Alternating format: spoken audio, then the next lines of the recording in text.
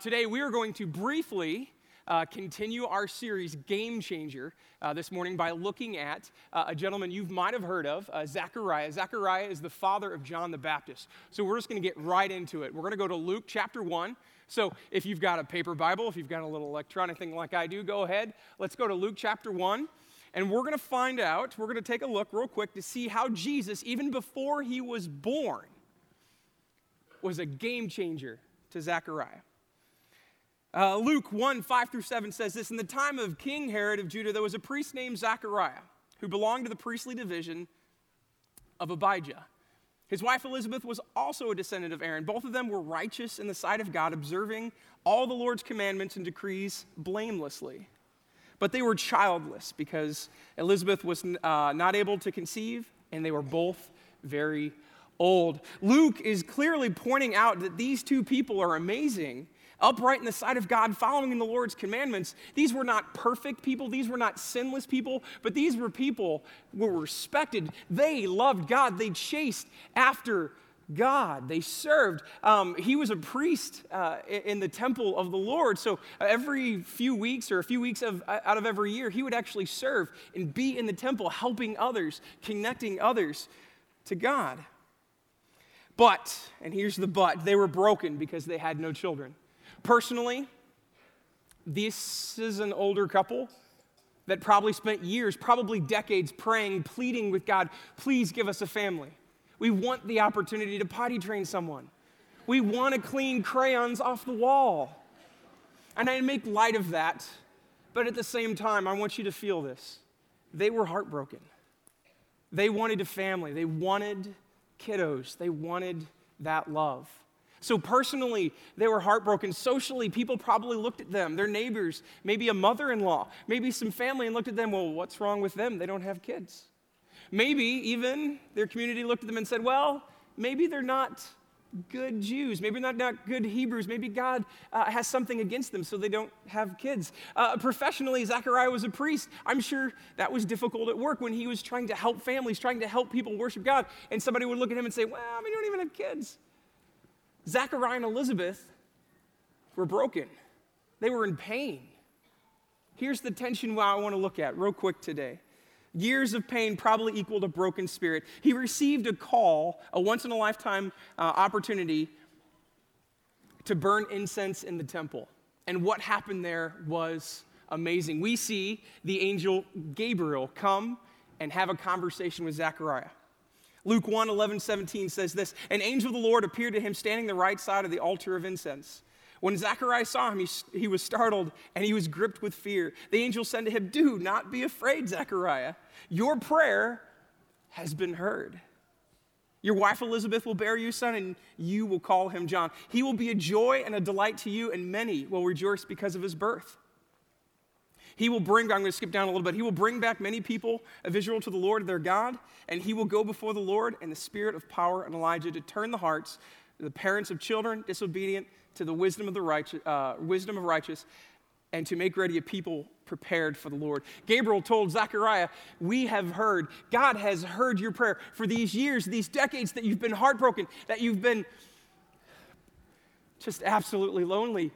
God has heard your prayer, and you are going to have a son. And Zechariah, I'm sure he's dressed in his priestly garb. He's in the temple. I'm sure he couldn't just jump up and say, woohoo. Oh, well, that's right. That's great, or rock on. I don't know what it was, but this was an awesome opportunity. This was a blessing.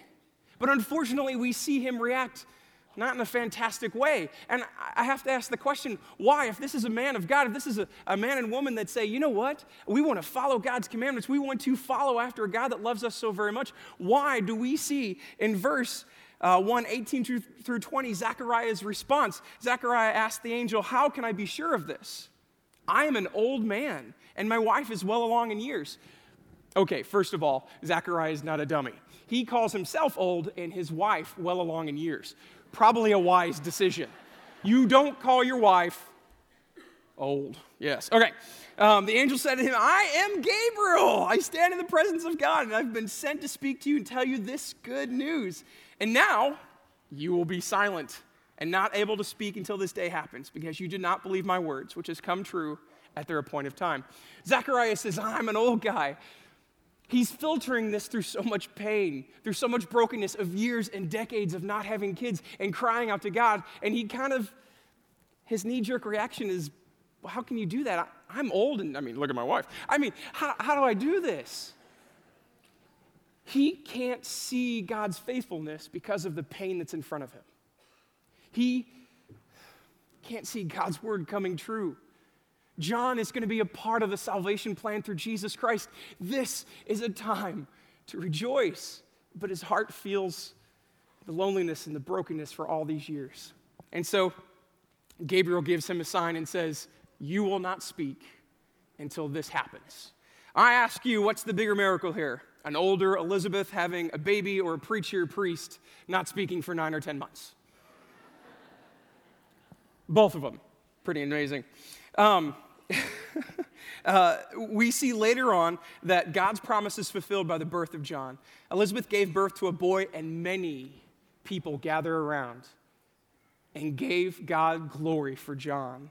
Zechariah broke out in song. He had the opportunity of naming his son John like the angel told him to, and his tongue worked again, and it was a huge blessing, it was a huge miracle. And the first thing he started doing was screaming and shouting and praising God. He's broke into song.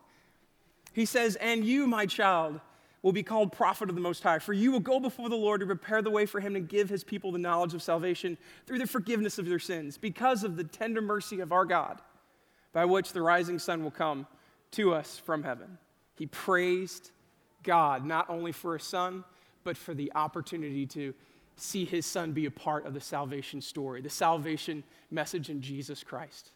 Guys, we live in a broken, twisted world. I don't know what's in your life. I might not know what pain or devastation that you deal with or walk in, but here's my challenge for us, for you and for me.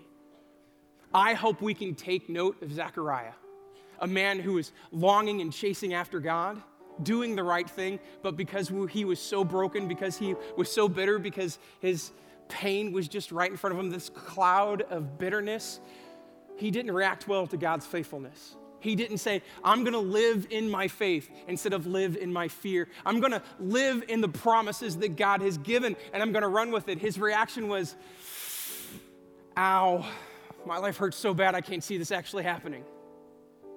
So it is this Christmas season where I hope that you and I can walk with joy.